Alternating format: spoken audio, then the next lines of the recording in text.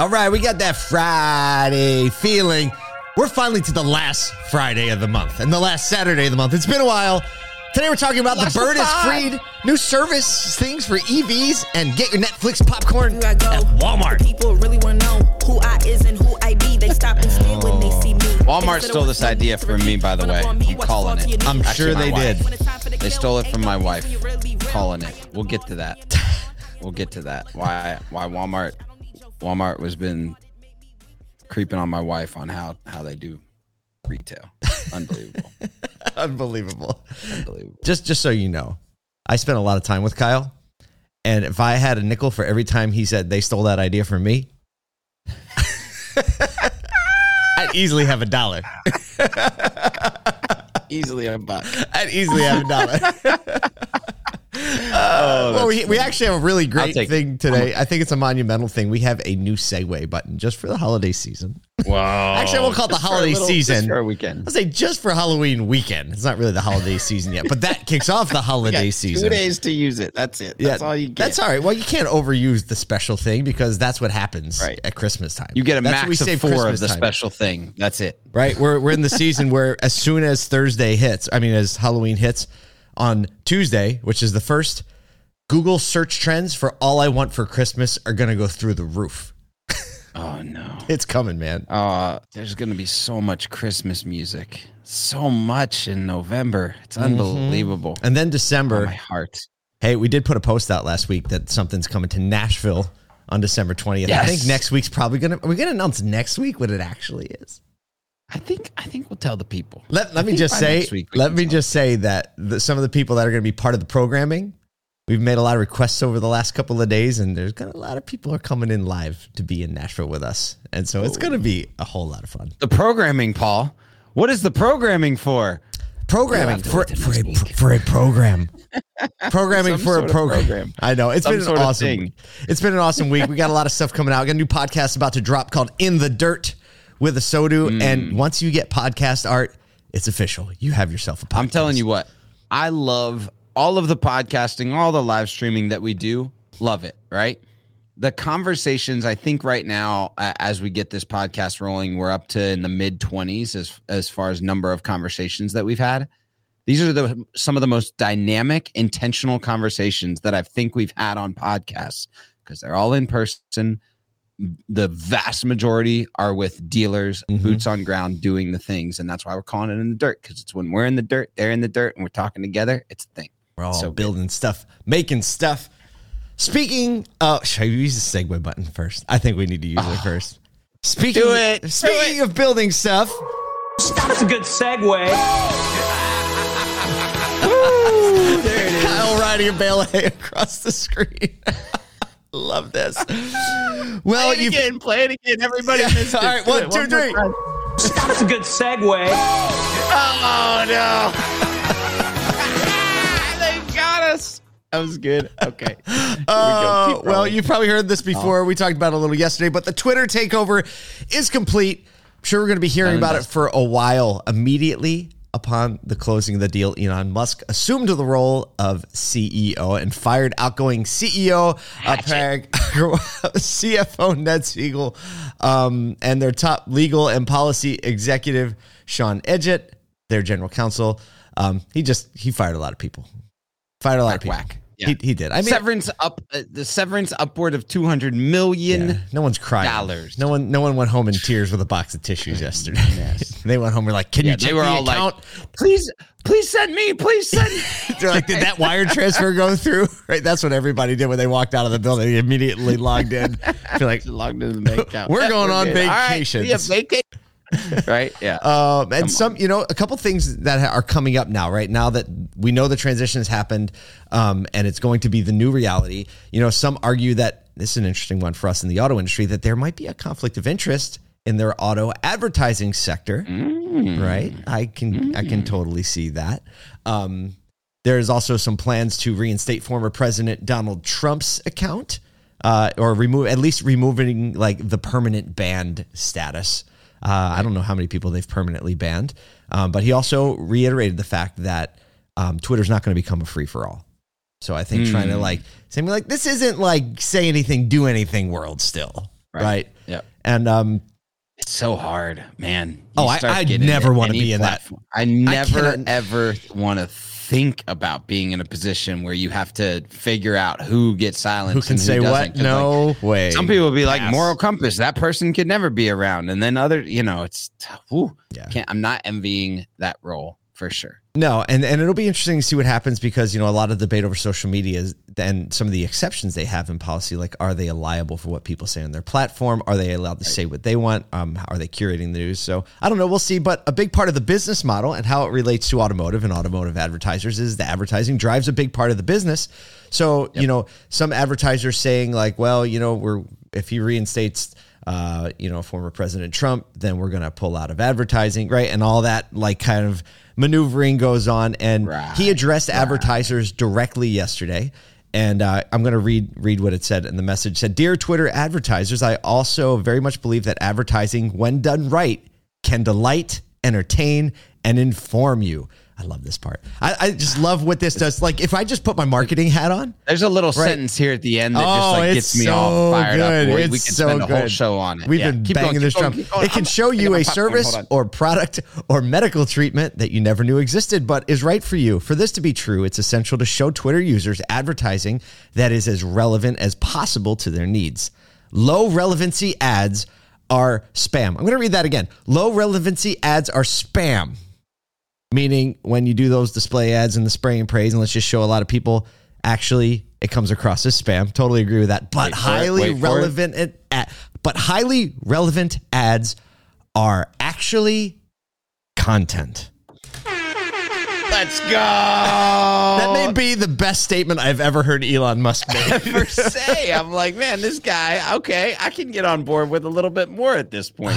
Man, fundamentally, Twitter aspires to be the most respected advertising platform in the world that strengthens your brand and grows your enterprise. To everyone who has partnered with us, I thank you. Let's build something extraordinary together. So what you're telling me is that when you buy something, it's not just for the community or for the free speech or anything like that, that the monetization model is extremely important. And that when he looks at it from a subscription and advertising perspective, and that he knows that the best advertisers actually produce content, not fodder. He does know that. Go. Strangely enough, it did go. I can't remember which article. I read like 6 articles on this today. He said Twitter isn't it's not a money-making venture for him. But I guarantee you it's going to make money. Right, it will make money. He's not as much as like going to space or building, because it's still not enough for profit, right? Like this thing needs to be a generator. But approaching it with that mentality, that like, hey, the best advertising is actually content. Oh, that made me so happy. It made me so happy. I posted on LinkedIn yesterday that like the majority of of the major ad platforms right now are seeing revenue declines on massive scale. Like, the opportunity to pair attention, gain market share, and drive content through your advertising strategy right now is at an all-time high. It's similar and if not more important to like the early pandemic, when the people that had an always-on strategy with a content-forward, brand-first mentality gained a massive market share. That opportunity over the next like 6 months is extremely high. Same thing, right? High. And going into the pandemic, that was the drum we were beating. Right? You're like, look at all the other times it worked. It's going to work now. And now the data shows it did work now. And again, another one of those opportunities where it's like, at what point are you going to get on the bus? It keeps circling the block. Like, get on it this time, especially if you're an auto dealer. Disproportionate leverage when you start to take a quality content, quality organic, just let's make great content. And as a result, we'll happen to sell a lot of cars. Get a lot of retention in our service department, hire a lot of amazing people that like working here. It's not just a singular focus. It's just all the down. It just works. The bottom line is this: culture and commerce are intimately connected. Absolutely. Always. Speaking of culture and commerce. That's a good segue.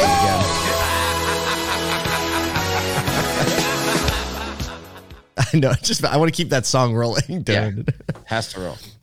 The EV service game is going to be different, but certainly not a disaster, according to an expert panel hosted by Automotive News Fixed Ops Journal. This is actually as reported in Ward's Automotive. Give our friends over there some credit.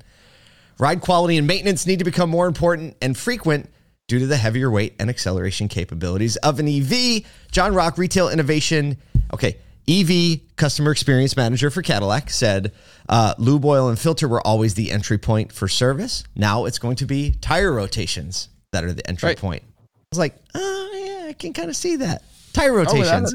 It was always the bolt-on, right? Oh, and lube, oil, filter, and tire rotations. Everyone's like, I don't need the tire rotations. But now at the rate these suckers are going to be chewing through tires. Just brutal. Yeah.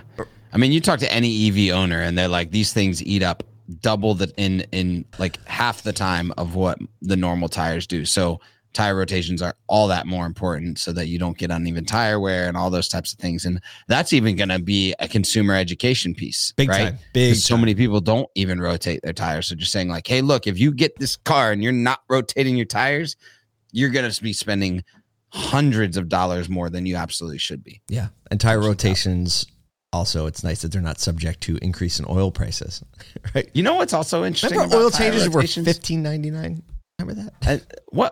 What's the margin? What's the percentage of margin on tire rotation? Well, it's whatever the labor rate is. And what's a typical 100% labor. It's all labor. Like, think about that. Do you know that the majority of oil changes actually lose money when they're sold? It's just a loss leader. Now your entry point, instead of losing money, actually makes money in service. Think about that, how that changes the overall scope and scale of a fixed ops department.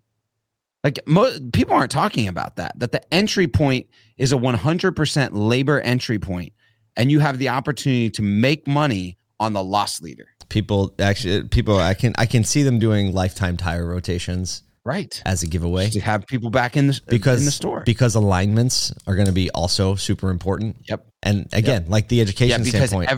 For some reason, actually, I was talking to Ben about this because he has a Tesla we were riding in a couple weeks ago when I was visiting him. Ben Hadley, who many of you know.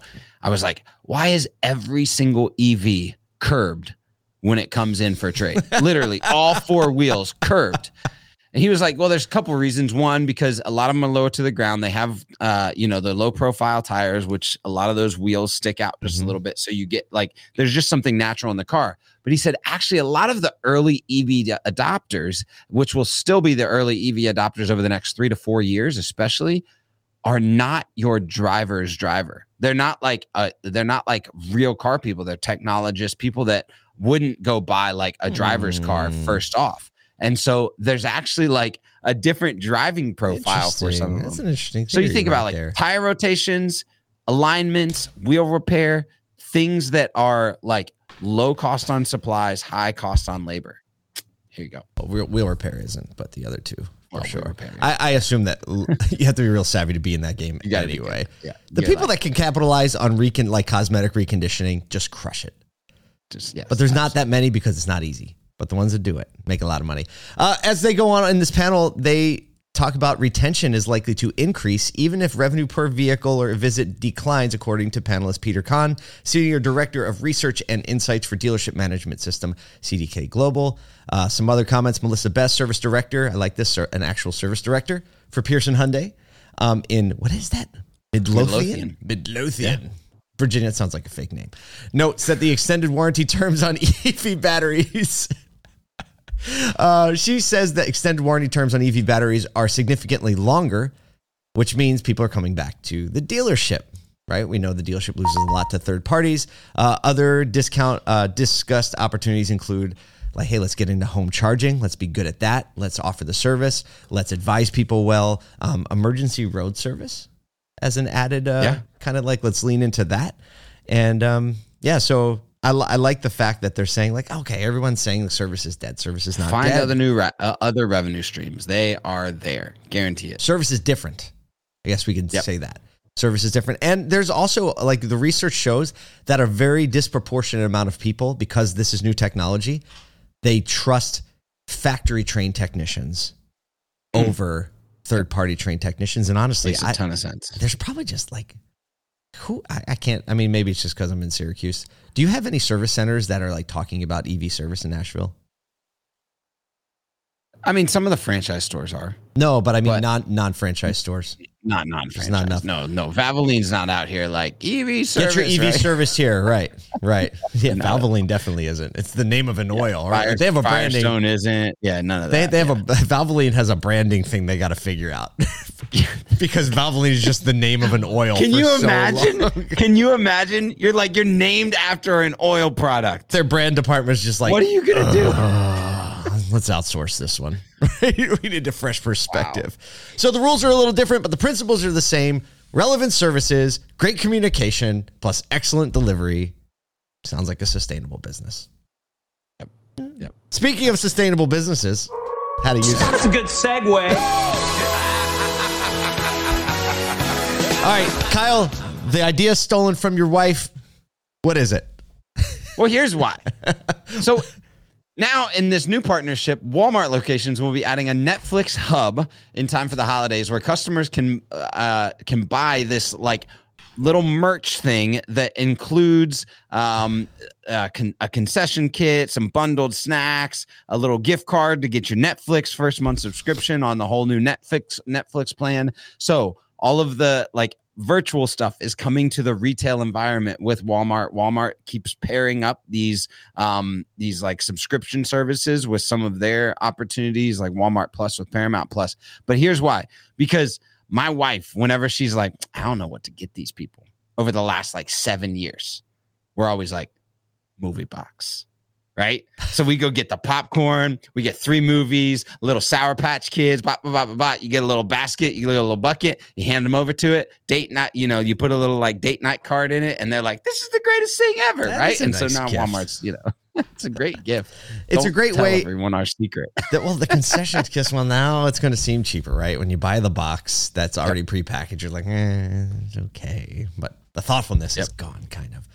So, I mean, I love this play because Walmart obviously competing with Amazon. Amazon has Prime. Netflix competing with Amazon. Amazon has Prime. Walmart, Netflix saying hey, let's actually bring the online streaming experience and the brands that Netflix has spent a lot of time, energy, and money to build very successfully, right? Stranger Things. There's going to be a sequel to Knives Out, which I got excited about. I was like, I know they're making a sequel to that. Squid Game, right? These are kind of cult favorites, which it just naturally translates to retail. Swag, people that want to show that they're affiliated with it, that they care about it, find the other people. Walmart's we happen to have a lot of stores where people are going to shop for a lot of things. Let's do a little mashup. Walmart also added Paramount Plus to their Walmart Plus bundle. So this is one of those back and forth kind of little fights. It's not a fight. It's it's a friendly competition. Oh, everybody's trying to figure out the online to offline and figure out how to provide value on both ends. And I think this is a great tiptoe into how can that be successful, especially collaboration between brands. Yeah. And Walmart just I don't know if it's just because I'm paying attention. The only thing Walmart has done poorly is make a digital retailing platform for OEM manufacturers. But other than that, they're doing great. That's the only thing they've ever done poorly. Did I say that? He did say it. He did say it. Hey, probably. I'm sure they're working. Don't cut that one out. Don't cut that one out. I'm sure they're working on it.